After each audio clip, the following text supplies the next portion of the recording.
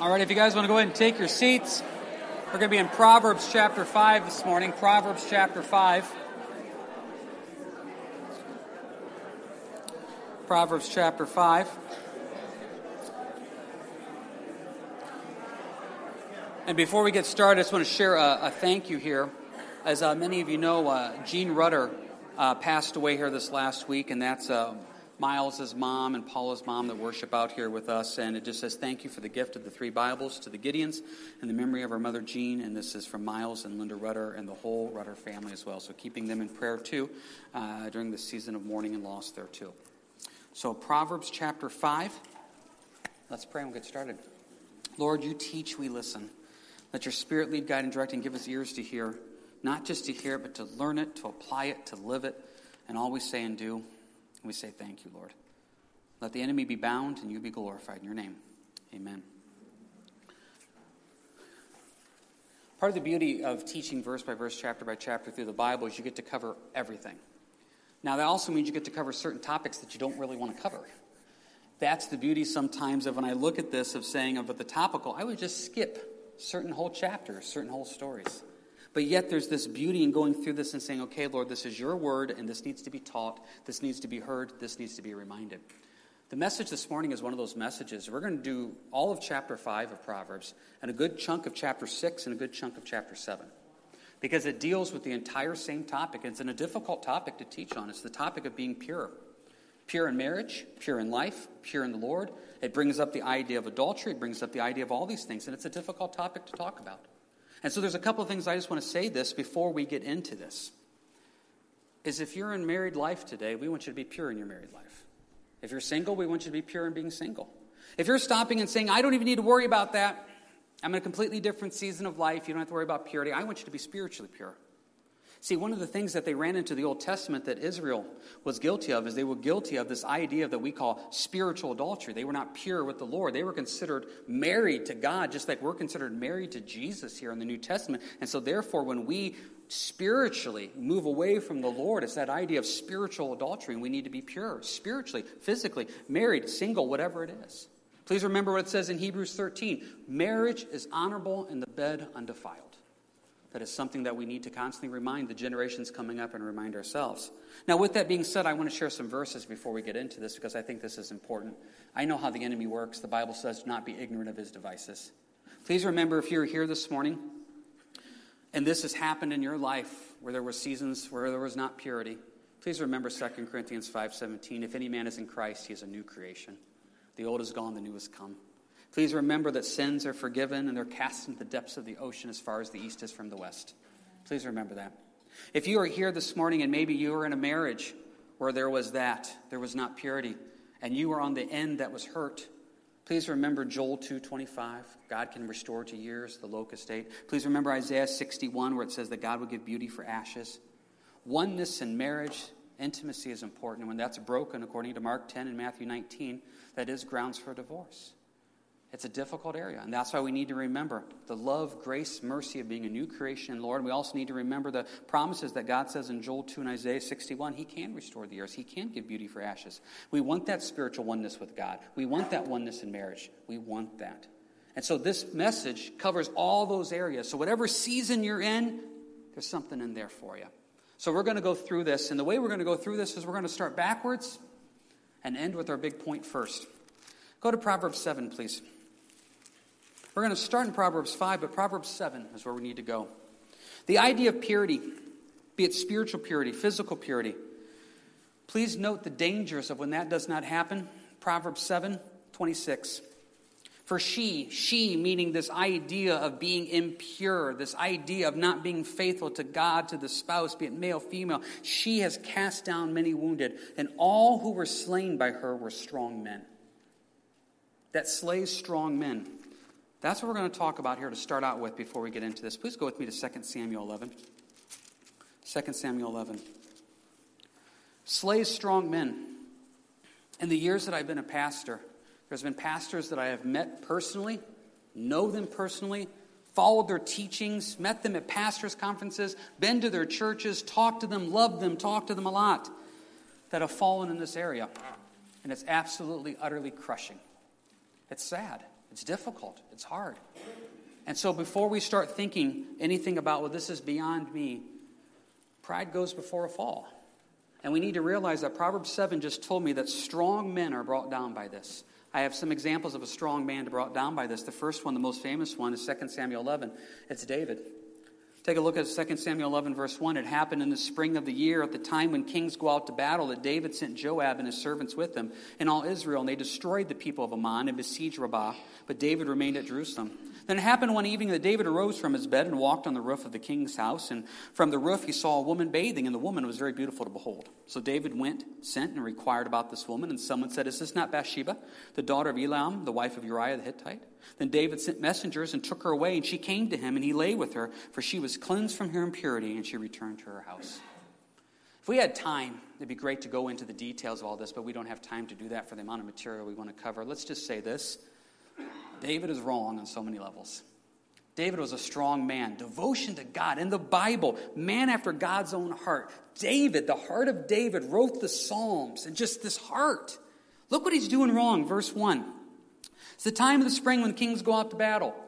David, go out to battle, lead your troops, be the leader. Nope, he sends out Joab, his nephew, to be the leader of the military.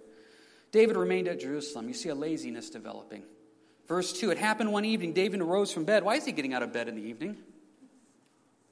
Why is he doing that? There's a laziness that's going on. And he sees Bathsheba. And he looks at Bathsheba. He sends for Bathsheba. How old is David at this point? We don't know the exact age. We can figure he's probably at the absolute youngest, probably about 40, and probably at the absolute oldest in his early 50s. He knows a lot better. He sure knows a lot better. He sends for Bathsheba. He asks who it is. It's Bathsheba, the daughter of Eliam, the wife of Uriah the Hittite. You need to know a little bit of detail here. Uriah is one of David's mighty men, which means that David probably served in combat with Uriah. He knew Uriah. We also know from studying out the Bible that one of David's chief counselors was Bathsheba's grandpa. It's probably quite possible that he knew her. Not from a distance, maybe he didn't, but once he knew who she was. That's the granddaughter of my counselor, and that's the wife of one of my mighty men. I still want her. Sent for her, verse 4. She came over. Now you would think it's just all said and done, right? Verse 5, and the woman conceived. So she sent and told David and said, I am with child. So now David says, okay, I got to figure some way to cover this up. So I got this great idea. I'm going to bring Uriah back from the battle. Uriah's going to come home. He's going to be so happy to be home. He's going to go spend the night with his wife. Everything's covered up. We just got it all taken care of. Uriah comes home, and Uriah is too honorable to go be with his wife. He says, this isn't right. So David says, I got to get Uriah drunk. Well, so Uriah gets drunk, and Uriah passes out. So David says, I got nothing else left. This is what I'm going to do. I'm going to tell Joab, the commander of the army, hey, send Uriah into the hottest part of the battle. Bring back all the troops so Uriah is left by himself, and Uriah will be killed. And that's exactly what happened. Verse 26, same chapter. When the wife of Uriah heard that Uriah, her husband, was dead, she mourned for her husband. And when her mourning was over, David sent and brought her to his house, and she became his wife and bore him a son. But the thing that David had done displeased the Lord.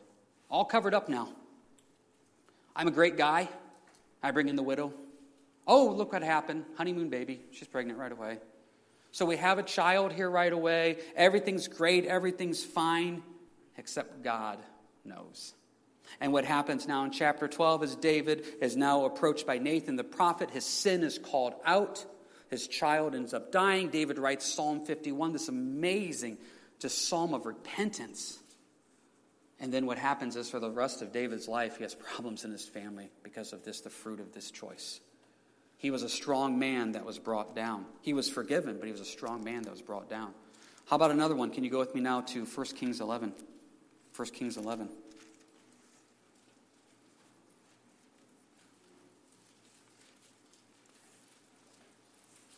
1 Kings 11, we talked about David, who was a strong man in the Lord, man after God's own heart. Now we have in 1 Kings 11, we have his son Solomon, whose mother was Bathsheba, his father was David, who was the wisest man that ever lived. He had the wisdom of God. Talk about strength. What did he do with the wisdom of God? 1 Kings 11:1. King Solomon loved many foreign women, as well as the daughter of Pharaoh, women of the Moabites, Ammonites, Edomites, Sidonians, and Hittites, from the nations of whom the Lord had said to the children of Israel, you shall not intermarry with them, nor they with you. Surely they will turn away your hearts after their gods. Solomon clung to these in love, and he had 700 wives, princes, and 300 concubines. and his wives turned away his heart. For it was so when Solomon was old that his wives turned his heart after other gods, and his heart was not loyal to the Lord his God, as was the heart of his father David. Strong man in wisdom brought down again. Same thing. One example more. Can you go with me now to Judges, please? Judges 14. Judges 14 tells us about Samson, the strongest physical man. So we had David, that you could make a case, the man after God's own heart, maybe the strongest spiritual lover of the Lord. Then you had Solomon, who was the wisest man. And now you have Samson, who's the strongest man. Now, it's been a lot of years since I've taught Sunday school. And I'm just fascinated by the story of Samson, because Samson is just beloved, especially by young boys. This idea of superhuman strength and his fights, his exploits. But I always wonder as a Sunday school teacher, what good do you say about Samson? There's not a lot of good. Take a look at this. Judges 14, verse 1. Now Samson went down to Timon and saw a woman in Timnah of the daughters of the Philistines. Philistines, bad people, stay away. So he went up and told his father and mother, saying, I have seen a woman in Timnah of the daughters of the Philistines. Now therefore get her for me as a wife. That's what I want. Mom comes back, verse 3, then his father and mother said to him, is there no woman among the daughters of your brethren or among all my people that you must go and get a wife from the uncircumcised Philistines? Basically, the mom's saying, can't you get a good Jewish girl? No, I want the Philistine. And Samson said to his father, get her for me, for she pleases me well. Flesh, I want her. Not just that, go to Judges 16, verse 1. Now Samson went to Gaza and saw a harlot there and went into her. He saw her, he wanted her, he took her. When the Gazites were told Samson has come here, they surrounded the place and lay in wait for him all night at the gate of the city. They were quiet all night, saying, in the morning when it is daylight, we will kill him. And Samson lay low till midnight. Then he arose at midnight, took hold of the doors of the gate of the city, and the two gateposts, pulled them up, bar and all, put them on his shoulders, and carried them to the top of the hill that faces Hebron. Strongest man that ever lived, brought down by the flesh, by lust, and by women. Verse 4, afterward it happened that he loved a woman in the valley of Sorok, bad area again, whose name was Delilah. I love studying out details of the Bible. Delilah's name means feeble. The strongest man that ever lived was taken down by a woman named Feeble. Now, before you think this is a message against women, it's not, because I'm also going to say you got to be careful of the men, ladies. It goes both ways. The point that Proverbs is trying to tell us now, going back to Proverbs 7, that last verse that we're going to get to that sums it all up. This idea of strength. What is it? Proverbs 7, please read it with me again. Verse 26, she has cast down many wounded. All who were slain by her were strong men. David, man after God's own heart. Solomon, wisest man that ever lived. Samson, the strongest man that ever lived. All brought down. Satan does not change his tactics. Thousands of years later, it's still the same thing. Men and women are brought down in this same area, and this is why it's important to teach purity. Purity in marriage, purity in life, purity as a single, purity as married, spiritual purity as well. And that's what we're going to get in here today in Proverbs chapter 5, 6, and 7. Please remember once again, I know the enemy. He's going to want to play mind games. You're a new creation in Christ. The old is gone, the new has come. If you confess your sins, he's faithful and just to forgive you of all of your sins. He cast them into the depths of the ocean as far as the east is from the west. I also do know that Joel can restore the years the locust ate. He can also give beauty for ashes.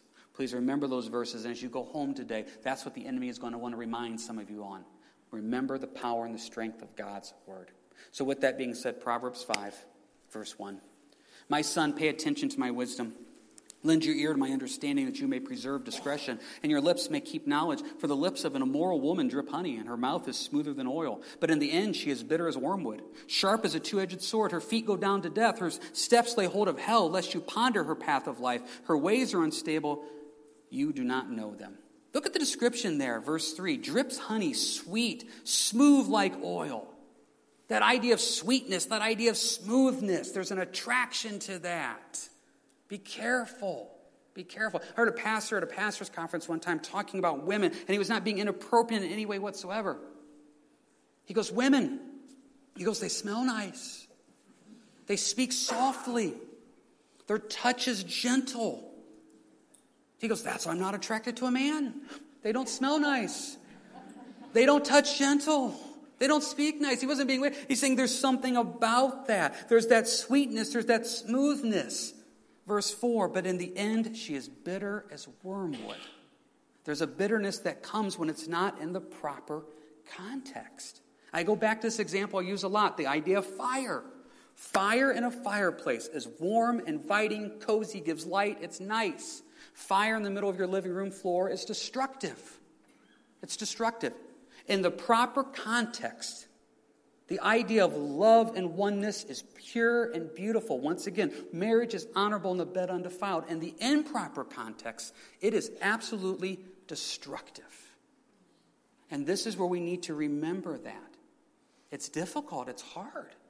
In the world we live in today, we're the minority on this issue of what is pure and what is moral.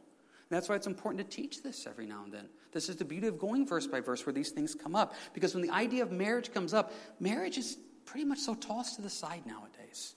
It's really not that big a deal. You know, Dawn and I have been married 22 years. We got married when we were 19 and loved it. Just the Lord brought us together. We knew the Lord brought us together. And why wait? Just why wait? Let's just get married here and enjoy the season in life together. Nowadays, you don't see that a lot. That idea of just that desire for marriage. And I just want to share this with you. If you're ever talking to someone where this comes up, this is just what I've seen and heard over the years. I hear so much stuff. Why get married? It doesn't really matter anyway. It's just a piece of paper, whatever. You know, you need to go study out your Bible. It matters to God. It's a picture. It's not just a piece of paper to him. It's something important. He wants the body of Christ to be involved with it. He wants the accountability. He wants that. That's how he's designed it. Number two, I use this example a lot when speaking to couples that are together and they're like maybe living together. I ask them if they come in, they want to talk about stuff. I say this. I say, listen, when you're married, are you going to date other people? And they always say, well, no, of course not. I said, so when you're married, you're not going to date other people. So I said, so husband, or husband-to-be or whoever, I said, so your girl comes home, you're now married, and she says, I met this great guy at work, and we're going to go out Friday on a date. Are you okay with that, husband? Well, of course not. No. Okay, so you're not okay being married and acting like you're single. Of course not. Then why are you single acting like you're married? There is an ordaining to this of where you say God has blessed this. And it really comes down to this. It's not being judgmental. It's not being attacking. It's wanting God's best for people. And God's best is to do it his way. And when you do it his way, God honors that. And this is what you see in these passages. God honors it when we do it his way. Verse 7, therefore hear me now, my children. Do not depart from the words of my mouth. Remove your way far from her. Do not go near the door of her house. So ladies, stay away from those guys. Guys, stay away from those ladies. What happens when you do? 9, lest you give your honor to others, your years to the cruel one, lest aliens be filled with your wealth, and your labors go to the house of a foreigner. And you mourn at last, when your flesh and your body are consumed, and say, how I have hated instruction, and my heart despised correction. I have not obeyed the voice of my teachers, nor inclined my ear to those who instructed me. I was on the verge of total ruin in the midst of the assembly and congregation. Look at what is lost. What is lost is your honor is lost. Verse 9. Your years are lost. Verse 10. Your possessions are lost. What happens? You end up in that idea of mourning. That idea of sadness. 11. When you mourn at last. It's not worth it. It's not. What are you supposed to do then? If you're married, stay focused on your spouse. If you're not married, stay pure in the Lord. Stay spiritually pure. 15, drink water from your own cistern and running water from your own well. Should your fountains be dispersed abroad, streams of water in the streets? Let them be only your own and not for strangers with you. Let your fountain be blessed and rejoice with the wife of your youth. As a loving deer and a graceful doe, let her breast satisfy you at all times and always be enraptured with her love. For why should you, my son, be enraptured by an immoral woman and be embraced in the arms of a seductress? The oneness that's supposed to be in marriage. 15, drink water from your own cistern and running water from your own well. 17, let them be only your own and not for strangers with you. Let your fountain be blessed and rejoice with the wife of your youth. The idea of the oneness and the joy that can be in marriage. And I looked up that word rejoice, looking for something deeper, and rejoice just means rejoice. It's joy. It's just joy. The joy of marriage. That's what it's supposed to be. And I tell you, the joy of that oneness, there was a spouse where you stop and you say, Lord, this is the blessing that you've given us. And I tell you, as Dawn and I are married longer and longer, I'm not trying to be silly when I say this. I just love her more and more. Just there's that joy of just who she is. I joke a lot about her, and I just need to say this because this popped up one time. You know, I tell lots of stories, joke about a lot of things. So years ago, there was somebody that came up and wanted to talk about maybe doing some marriage counseling. And I said, sure. I said, I'd be willing to sit down with you, whatever you want. And they said, I don't know. And I'm thinking, okay, if you don't want to do that with me, that's fine. I can find somebody else. I said, I'm not offended. They said, the way you kind of talk about Dawn, I don't know what your marriage is like. I said, you do realize I'm joking, right? I mean, I'm not really like from the pulpit saying, oh, she's awful, help me. No, I'm making a joke, but they really thought, so I just want to make this clear. Just make this clear. She is awful, but I love her, and I just love her. But there's this idea of oneness, 15 through 20, and we're supposed to be enraptured with her love, 19. Wives, enraptured with your husband. Husbands, enraptured with your wives. That word raptured is a fascinating word. Ravished, enraptured, captivated, literally intoxicated. That you're just around them. You're like, I just love you. There's just this love that's there and the blessing that comes from that oneness that once again is only in marriage. Because marriage is honorable and the bed undefiled. Now, he continues talking about this. Jump ahead to Proverbs 6, verse 20. And it's not that we're skipping these other things because we're going to come back and hit them, but it's important to do all these verses at once. Proverbs 6:20, my son, keep your father's command. Do not forsake the law of your mother. Bind them continually upon your heart. Tie them around your neck. When you roam, they will lead you. When you sleep, they will keep you. When you awake, they will speak with you. For the commandment is a lamp and the law is a light. Reproofs of instruction are the way of life. Now, introduction to that. When I walk, 20, it leads me. When I sleep, God's word keeps me. When I'm awake, God's word speaks to me. It's a lamp. It's a light. It keeps me safe. It keeps me on the right path. And to make his example, Solomon, what's it keep me from, 24? To keep you from the evil woman. See, Solomon said it's that big a deal. Get in the word to stay pure. Get in the word to know the right path. And not just physically, but spiritually. Lord, I want to be in your word to stay on the right path. This is what I've seen. When I see people start getting off track, they're not in the word. They may be in their own idea of the word. They may be thinking they are, but they're really not in this book that leads them, guides them, and directs them. That's what we need. So to keep you from the evil woman, from the flattering tongue of a seductress, do not lust after her beauty in your heart. No, let her allure you with her eyelids. For by means of a harlot, a man is reduced to a crust of bread, and an adulteress will prey upon his precious life. Look at what they use. The men or the women, there are 24, flattering tongue. The idea of beauty, 25. The flirtation, the eyelids, etc. Got to be careful. You got to be so careful with this. I remember hearing a teaching years ago. Jim actually gave it to me. I remember I just got saved. I was about 16, 17 years old. And it was a teaching from a man by the name of Romaine. That Romaine was very famous in this circle for just his very direct, blunt truth. Done in love, but straightforward. If I remember correctly, he used to be a Marine Corps drill instructor. And he was kind of the assistant pastor.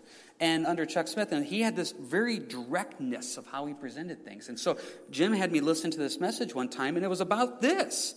The flattering tongue, the beauty, the allure. And I've never forgotten this message. Because Romaine made these points that at 16, 17, I didn't think too much about. But now, at 41, I stop and I realize what he's saying. He made a first point. The first point was this. I'll just share it. He goes, you pastors. He goes, you ever realize how many pastors have beards? He goes, you're so ugly, you know you need to cover up your face. That's just kind of the way that he would present things. And I've never forgot that.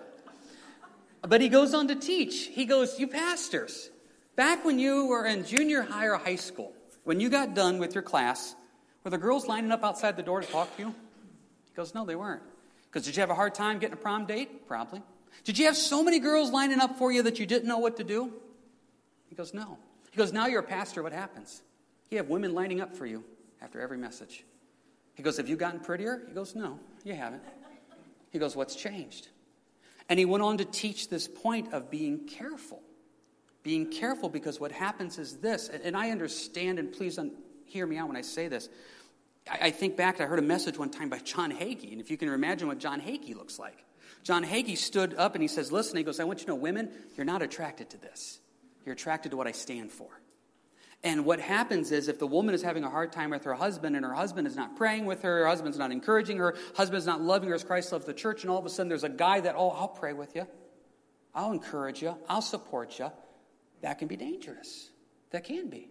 And what happens is there has to come a time and a place where I have to stop and say, okay, I can't counsel a woman one-on-one. I don't go out to eat with women one-on-one.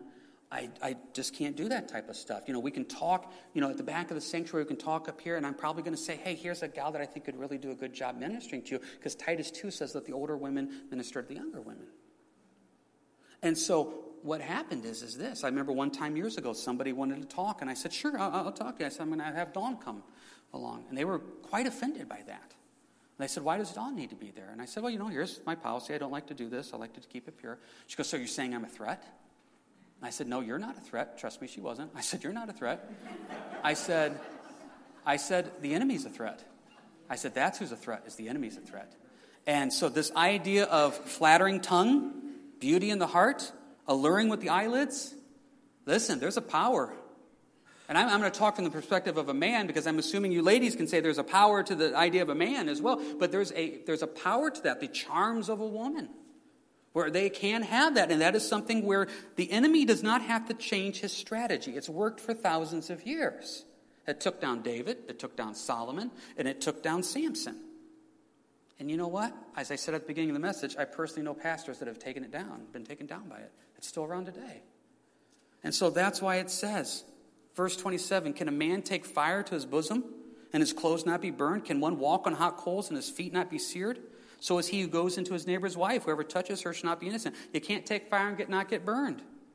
You can't walk on hot coals and not get burnt. It's going to hurt. It's going to cause pain. It's not worth it. 30, people do not despise a thief if he steals to satisfy himself when he is starving. Yet when he is found, he must restore sevenfold.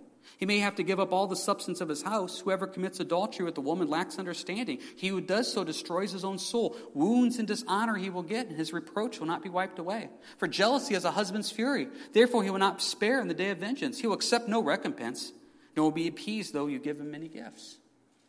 You're going to get burned. And so what we end up with here today is this, in Proverbs 7, is an example. It's a story, if you will, of how this happens. Proverbs 7, verse 6. For at the window of my house I looked through my lattice, and I saw among the simple and perceived among the youths a young man devoid of understanding. This does not mean the man was not intelligent. It means he wasn't thinking. He was simple. He was naive. Passing along the street near her corner, he took the path to her house. Gals, don't go to his house. Guys, don't go to her house. Stay away from him at work. Stay away from him in any area you need to. Stay away from the house. 9, in the twilight, in the evening, in the black and dark night. Why does it always talk about darkness and night? Because that's when we like to cover up our tracks. If we don't think it's wrong, we don't hide it. When we think it's wrong, we hide it. And I've used this joke many times. If one of my boys is ever behind the couch, I know it's never good. There's nothing to do behind the couch except trouble. If you're going behind the couch, you're doing something wrong. In the twilight, in the evening, in the black and the dark of night, this is just not good. There a woman met him with the attire of a harlot and a crafty heart. Now, this is a hard one to teach on. Can you go with me now to 1 Timothy 2? It's hard to teach on this because there's not a black and white answer on this. 1 Timothy 2. And I prayed a lot on this. How do we present this? How do we present this? 1 Timothy 2. 1 Timothy 2, we'll start in verse 8. I desire, therefore, that men pray everywhere, lifting up holy hands without wrath and doubting. In like manner also that the women adorn themselves in modest apparel, with propriety and moderation, not with braided hair or gold or pearls or costly clothing, but which is proper for women, professing godliness with good works. So verse 9, what's the definition of modest apparel? We know it's something, because it's not just randomly. Proverbs 7, she is dressed in the attire of a harlot. Verse 9, it's saying there's supposed to be modest apparel, that's how we're supposed to dress. What's the answer to that? Does modest apparel mean the person's right with the Lord? We go up to Dearborn every year and do outreach amongst the Muslims. You go up there and you see the full burqas, just the eye slit, that's all. That's pretty modest apparel. And I'm telling you right now, their heart's not right with the Lord. There are certain denominations amongst the Christian faith that have some very strict rules. Dresses, sleeves down to here, makeup, etc., hair.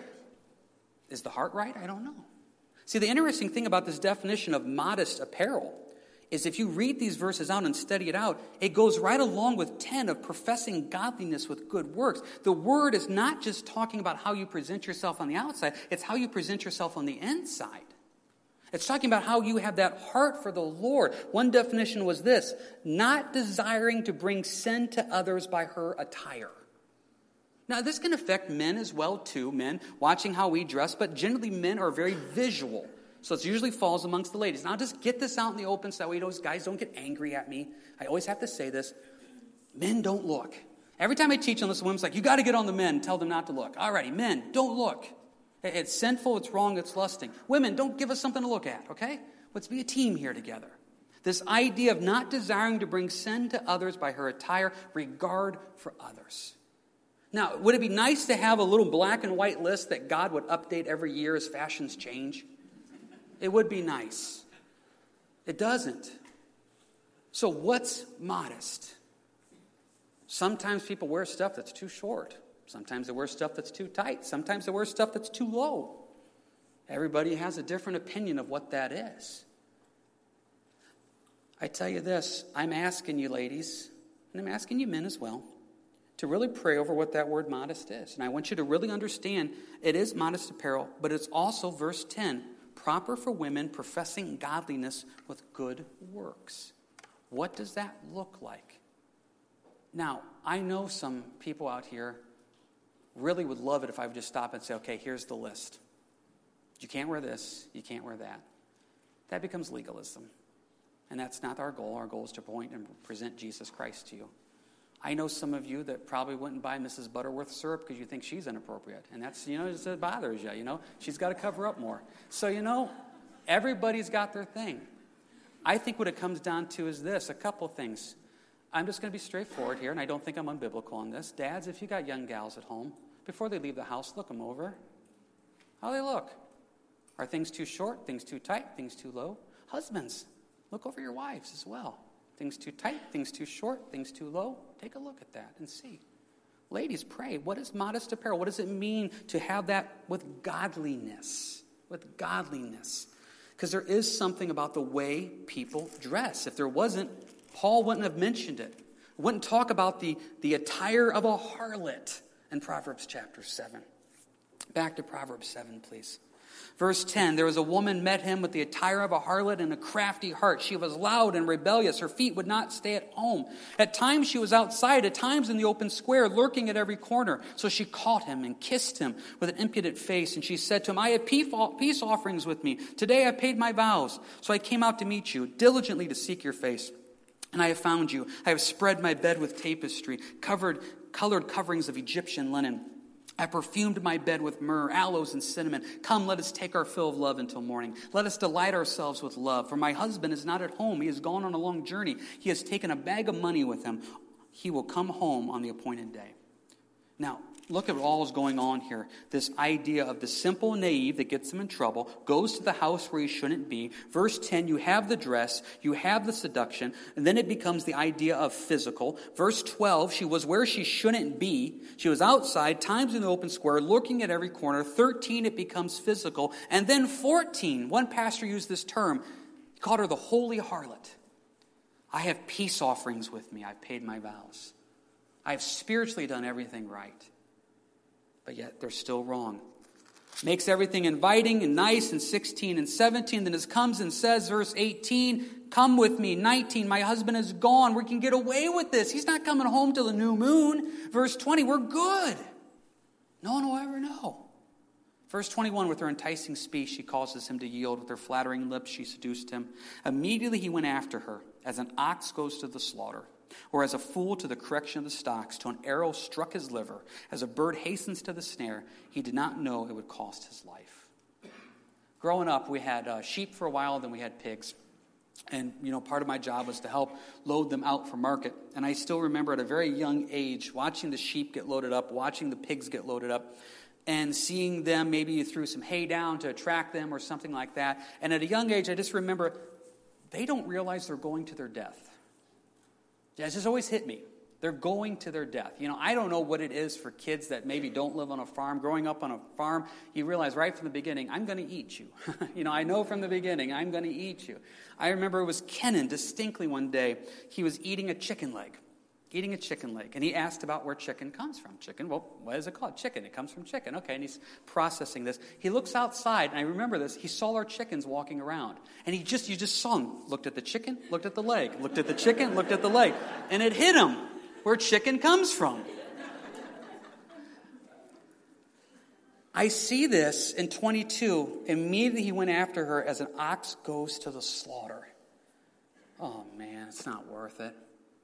I've had people sit in my office before, and they say, I don't know what I was thinking. This wasn't worth it. It's not. It's not worth it in any way whatsoever. So therefore, 24, now therefore, listen to me, my children. Pay attention to the words of my mouth. Do not let your heart turn aside to her ways. Do not stray into her paths. For she has cast down many wounded, and all who were slain by her were strong men. Her house is the way to hell, descending to the chambers of death. Let me remind you what we started with. Purity. Purity in your married life. Purity in your single life. Marriage is honorable. The bed undefiled. Spiritual purity. You're betrothed, going to be married to Jesus Christ. You want to be pure in this world in all ways and all things. And let me just remind as well, too, 2 Corinthians 5:17, if any man is in Christ, he is a new creation. The old is gone, the new has come. If you confess your sins, he is faithful and just to forgive you of all your sins, cleanse you from all unrighteousness, that the sins are cast into the depths of the sea as far as the east is from the west. Do not let Satan play mind games with you on that. Let me also just remind you as well, too, Joel 2 and Isaiah 61, beauty for ashes, and God wants to restore the years that the locust took.